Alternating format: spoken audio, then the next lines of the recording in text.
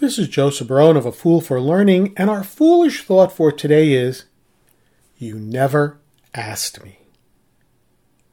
Many years ago, when working for my last organization, I inherited someone from another unit, whom I shall call Juan.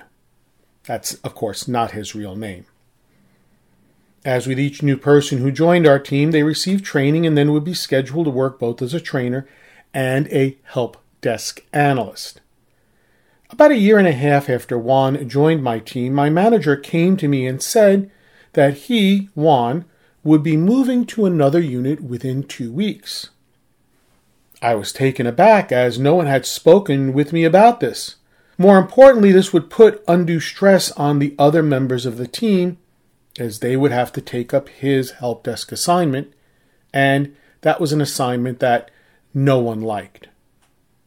Because I could do nothing about his transfer as my manager had already agreed to it, I was, however, able to negotiate a longer time frame for the transition. I think about 8 weeks. The reason I gave and was accepted was that this would allow me at least some time to find a replacement for Juan. About a year after his transfer, I ran into Juan's manager, whom I shall call Panita, who was not based in Washington, D.C. As we were chatting about a variety of different things, Panita suddenly came out and asked me, "Why did you not tell me about Juan?"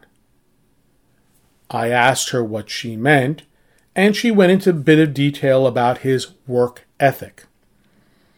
I looked at Panita and point blank said, "You never asked me about him.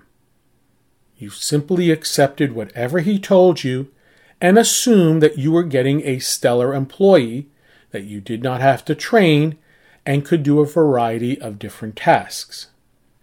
If you had asked me about him, I would have told you exactly the type of employee he was.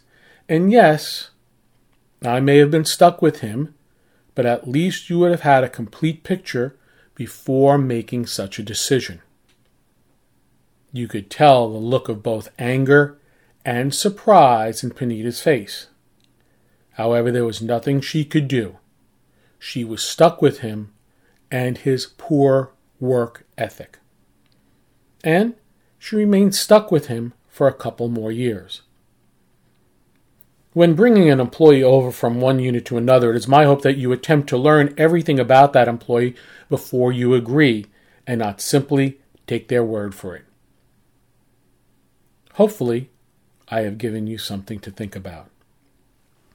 If you enjoyed this episode, then please take a moment to like or comment. And to learn more about A Fool for Learning and how I can assist you and your organization with an appropriate learning solution to meet your business needs, please visit my website at www.afoolforlearning.com. This is Joseph Barone, the CEO of A Fool for Learning, signing out. Remember, learn, perform, succeed.